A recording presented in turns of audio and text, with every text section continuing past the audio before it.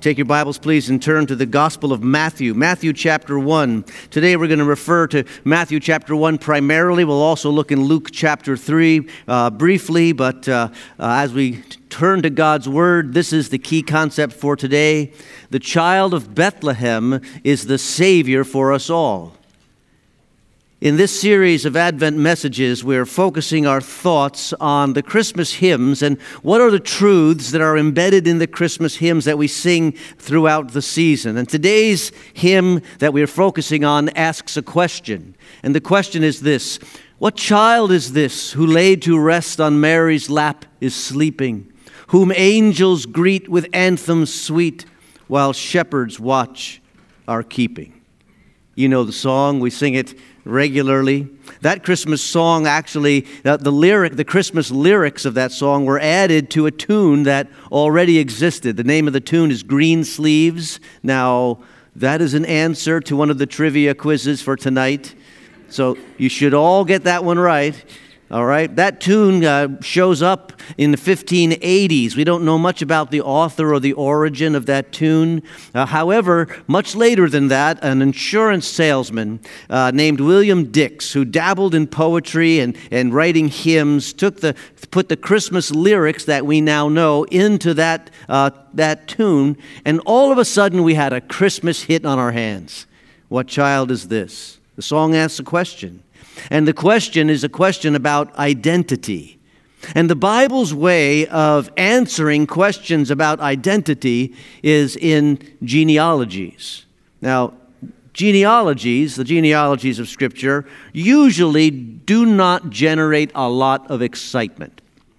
I don't know if you slavishly read through all the genealogies as you're doing your morning Bible reading. These are the passages of Scripture that we tend to kind of glance over lightly. But genealogies are important because genealogies are personalized history.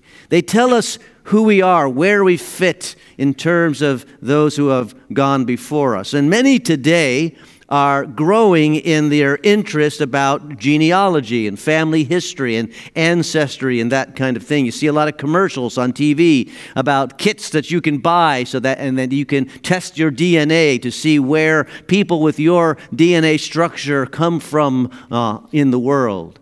Last Christmas, I was given a kit like that for Christmas.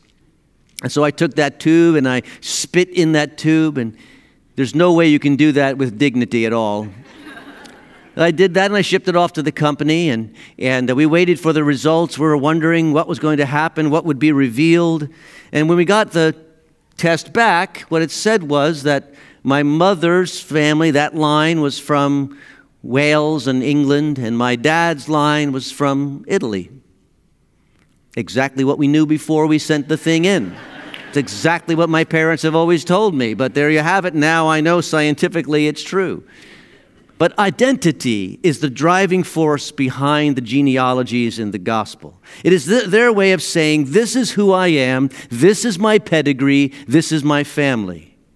And famous and powerful people used to scan their genealogies and purge those people from their bloodline who didn't have a good reputation or weren't well thought of. We know that King Herod did that twice in his career. Just kind of looking down the list and seeing somebody that he didn't really like, cross that guy out. Genealogies. The genealogies in the Gospels are given to prove that Jesus is who he said he is. There's a scene in Matthew chapter 22 when Jesus is speaking to the Pharisees. It says this: while the Pharisees were gathered together, Jesus asked them, "What do you think about the Christ? Whose son is he?" "The son of David," they replied. In other words, it was immediate. They knew full well, without any hesitation, that when the one true Messiah would come, he would have to come through the family line of David. And if someone came along claiming to be the Messiah who did not come from the line of the family of David, that's the ball game. He's a fake. He's a fraud. We don't have to follow him. And so Matthew and Luke both show us that Jesus is in the line of David. In fact, that's where Matthew starts. Look at verse 1 of chapter 1. He says this: a record of the genealogy of Jesus Christ, the son of David, the son of Abraham. Right in the beginning, Matthew wants to get it started right away to tell us that Jesus of Nazareth has the pedigree to claim that he is the Messiah. That's the first thing Matthew wants us to know. Jesus comes from the right family. Luke also tells us Jesus' genealogy. Matthew starts with Abraham and then goes forward telling us about Jesus' family. Luke actually goes backwards and takes us all the way back to Adam in Jesus' genealogy. Now, these differences exist because they're making two different points.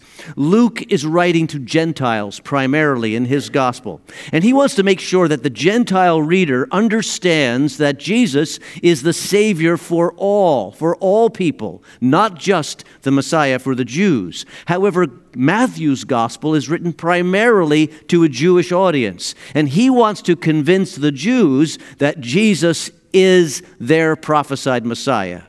So he makes it known right from the beginning that Jesus is the fulfillment of both the Davidic and the Abrahamic covenant. Both Matthew and Luke give us the genealogies, but as I mentioned a moment ago, they do it in opposite forms. Matthew shows us the list starting with the past, Abraham, and moves down to the present time, the very way you would find the list of the ancient kings of Israel. One king, and then listed the successor king, and then the successor king, and the successor king, moving from one king to the next. And Matthew is mimicking that process on purpose, because Matthew wants to convince his readers that Jesus has the legal right to be the Messiah. He is in the dynasty of David. He is the everlasting true king of Israel. Luke, however, lists the names in the opposite direction. Starting from the present, he works back to the past, going all the way to Adam. Because Luke wants to make the point, Jesus is one of us. Matthew wants to make the point, Jesus is king of us. And so they tell little different stories, little different focus in the way they list the genealogies. But the big thing you would notice, if you would lay these two genealogies side by side and figure out, where they correspond and so forth, you would notice that they are different. The lists overlap and the lists intersect, but they are not identical. Why is that? You would think that the genealogy would be identical. That is because while they both give Jesus' lineage, Matthew shows us Jesus' lineage through Joseph. Luke shows us Jesus' lineage through Mary. And as you compare the lists, you find that they come together in an all-important place. They are both descendants of King David. Luke chapter 3, verse 23, now Jesus himself was about 30 years old when he began his ministry. He was the son, so it was thought, of Joseph, son of Heli. Heli is a form of the name Eli. And there he's listed as the father of Joseph. But we wouldn't call Heli the father of Joseph. We would call him his father-in-law. Now this is unusual. Using the mother's lineage in a genealogy was unusual, but it is vital for Jesus. You say, well, why is it vital? Because notice what Luke said. He was thought to be Joseph's son. In reality, there was no blood connection between Joseph and Jesus. Jesus was the fulfillment of the prophecy we looked at last week, Isaiah 7:14. Therefore, the Lord himself will give you a sign, and the virgin will be with child and give birth to a son, and will call him Emmanuel. You see, not only was it necessary that Jesus be born of a virgin to fulfill that prophecy, he had to be born of a virgin whose bloodline went back to David in order to fulfill the Davidic promise. He had to be physically by blood related to David to fulfill that expectation. And here's where it gets complicated. You say, I thought it was complicated already. No, here's where it gets complicated. The virgin who had in the bloodline of David had to be married to a man who was also in the bloodline of David, in the family line, because legally In the eyes of the official day of, those who look at these official records, it is the father's genealogy that would be observed. That's the one that would be considered. And so in Luke chapter 3, verse 31, and Matthew chapter 1, verse 6, we see that in both lineages, they are descendants of David. Both through his blood and through his adoption, Jesus is in the line of David. Now, this is God perfectly working out all of the prophecies of the past. It's not like Mary and Joseph went on Match.com and in the comments said, I have to meet a man from the line of David just in case I'm going to have the Messiah. No, that's not it at all. This is God working these details out perfectly in order to keep the promises he has made in the past. A moment ago, we saw how Jesus is the fulfillment of the prophecy of the virgin birth. But he's also the fulfillment of the prophecy of the covenant with David. We see here he's his descendant. So the promise when God said to David, from you and your lineage will come the everlasting king. God kept that promise. But he's also keeping the promise to Abraham in Jesus. Matthew starts the genealogy focusing on Abraham. And he does that for a reason. As he targets the Jews reading his version of the gospel story, Matthew realizes that for 2,100 years, there has been a promise ringing in the ears of God's chosen people, the Jews. And God made that promise to Abraham way back in Genesis 12. It says this, I will make you into a great nation, and I will bless you. I will make your name great, and you will be a blessing. I will bless those who bless you, and whoever curses you, I will curse. And all peoples on earth will be blessed through you. Now, there's a few component parts to that promise. One part is that Abraham would eventually, his offspring would give birth to a populous nation. The other part of the promise is that populous nation would be living in the promised land where Abraham was when he received that promise. And by the first century, Jesus' time, both of those aspects are true. The Jews are a populous nation and they're living in the promised land. But the third part of the promise is, through your lineage, the whole world will be blessed. How was that kept? Well, that was kept in Jesus, because the Messiah for the Jews would first come to the house of Israel, but then that salvation was spread to the entire world, and that was always the plan. Through you, Abraham, the whole world will be blessed. His descendant, Jesus of Nazareth. And so the genealogies tell us some stories. They teach us some lessons, but they also show us some surprises. And the surprises in the genealogies are primarily found in Matthew's, Joseph's side of the bloodline. And surprise number one is that Matthew lists 5 women in Jesus' genealogy. 4 of them are named, and one is unnamed. She's referred to in verse 7 as Uriah's wife. You know her as Bathsheba. So the women that are named are Tamar, Rahab, Ruth, Mary, and then Bathsheba is referred to. All of those are in the bloodline of Jesus through Joseph, his adopted father. Now, here's what we need to note. The purpose of genealogies primarily was to establish ownership. Property ownership. Property was assigned to families, and so if you want to exert your right to own a property, you have to demonstrate you're part of the family. Women didn't own property in this day.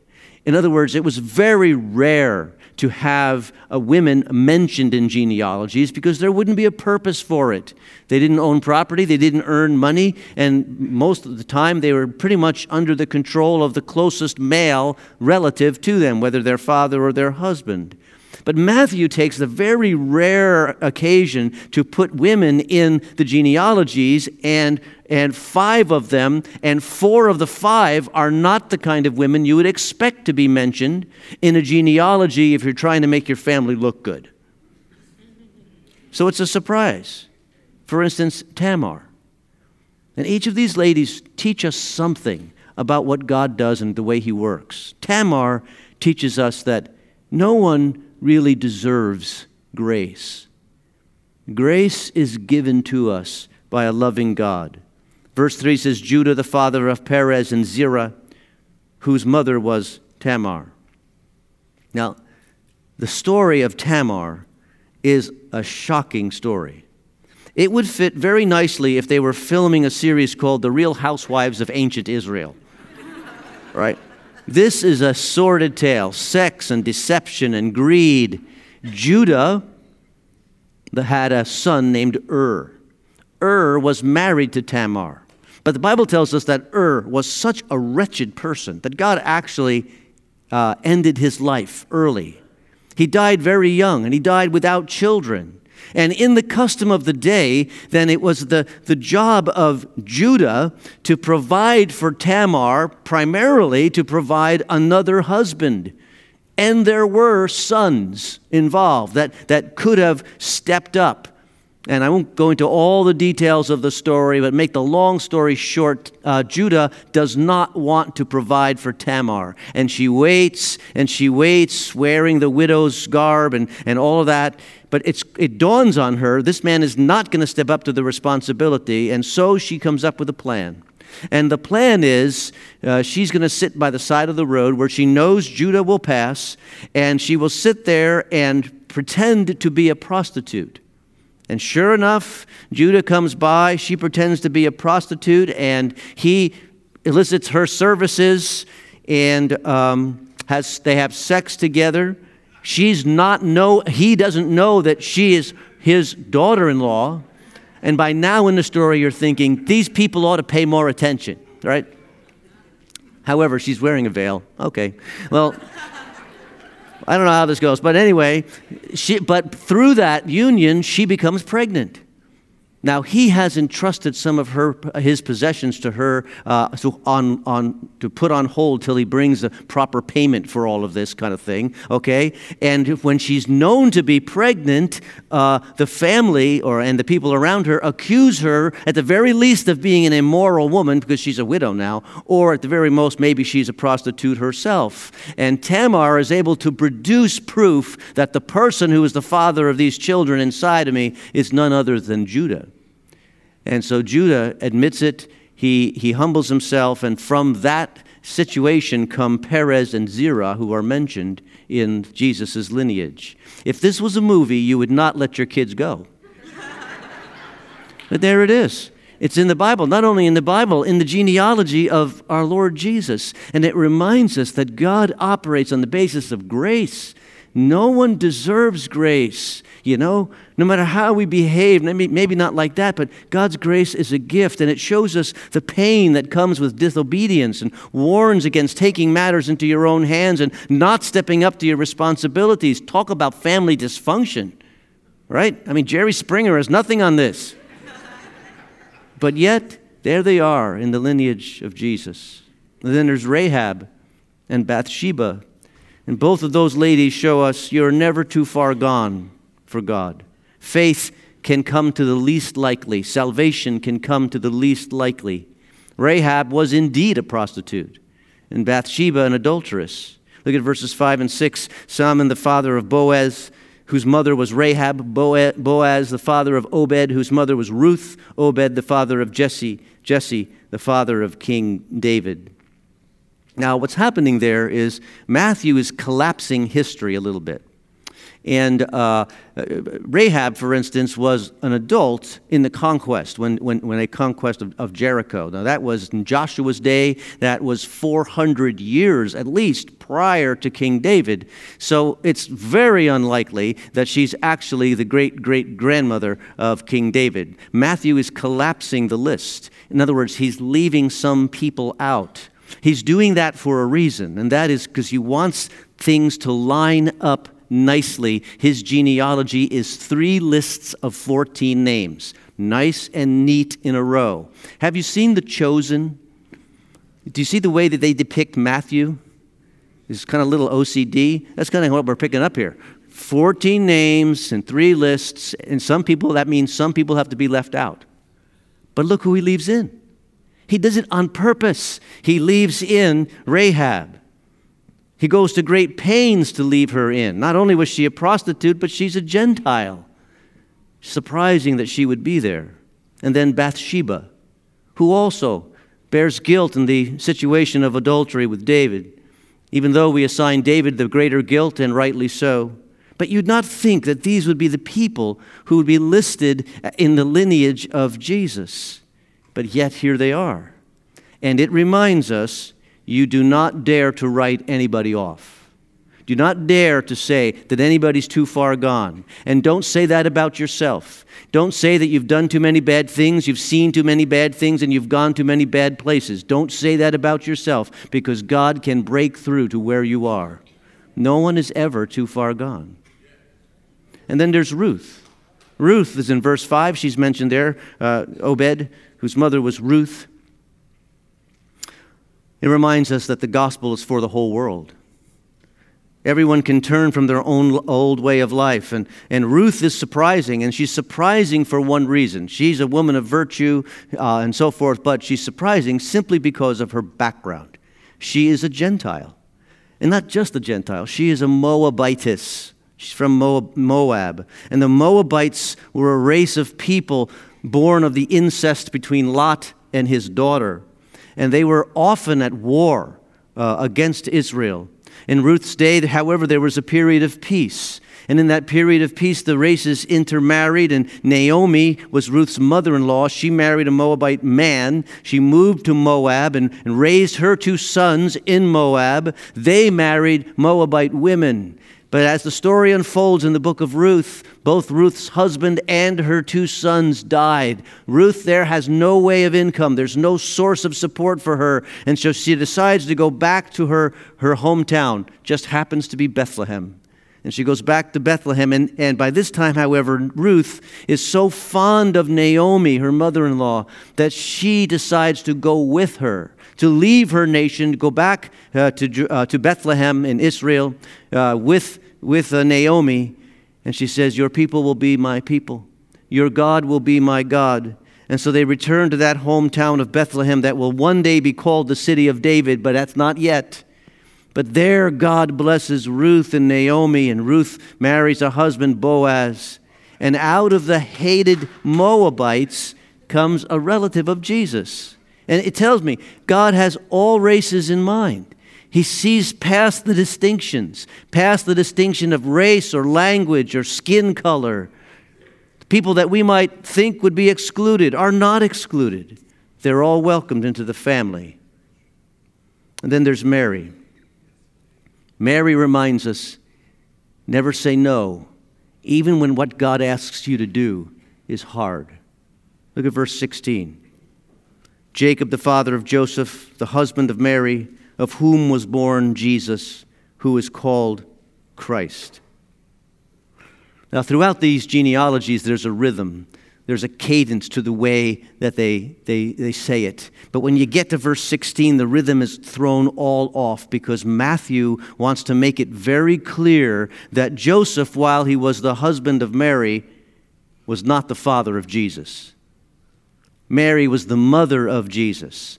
But Matthew is not saying that Joseph was the father. In fact, specifically, the word there in verse 16, it says, of whom was born Jesus. The of whom is singular. He's not saying Jesus was born to them. He's saying Jesus was born to her, born of a virgin. And that's all because there was a day when the angel came to Mary and said, you are going to be the mother of the Savior of the world. Luke 1:38, her response, I am the Lord's servant, Mary answered. May it be to me as you have said. But that's going to be hard. It's going to be hard for her to have a child as a virgin, to have a husband who at first doesn't believe her, and then as a couple to face what they have to face. There are times when God nudges his people into things and says, I want you to lean into this, which seems impossible and it's certainly going to be hard. And when God says, I want you to do the hard thing, our job is to say, yes, I will do the hard thing and know that you will be my strength. God still asks us to do these things.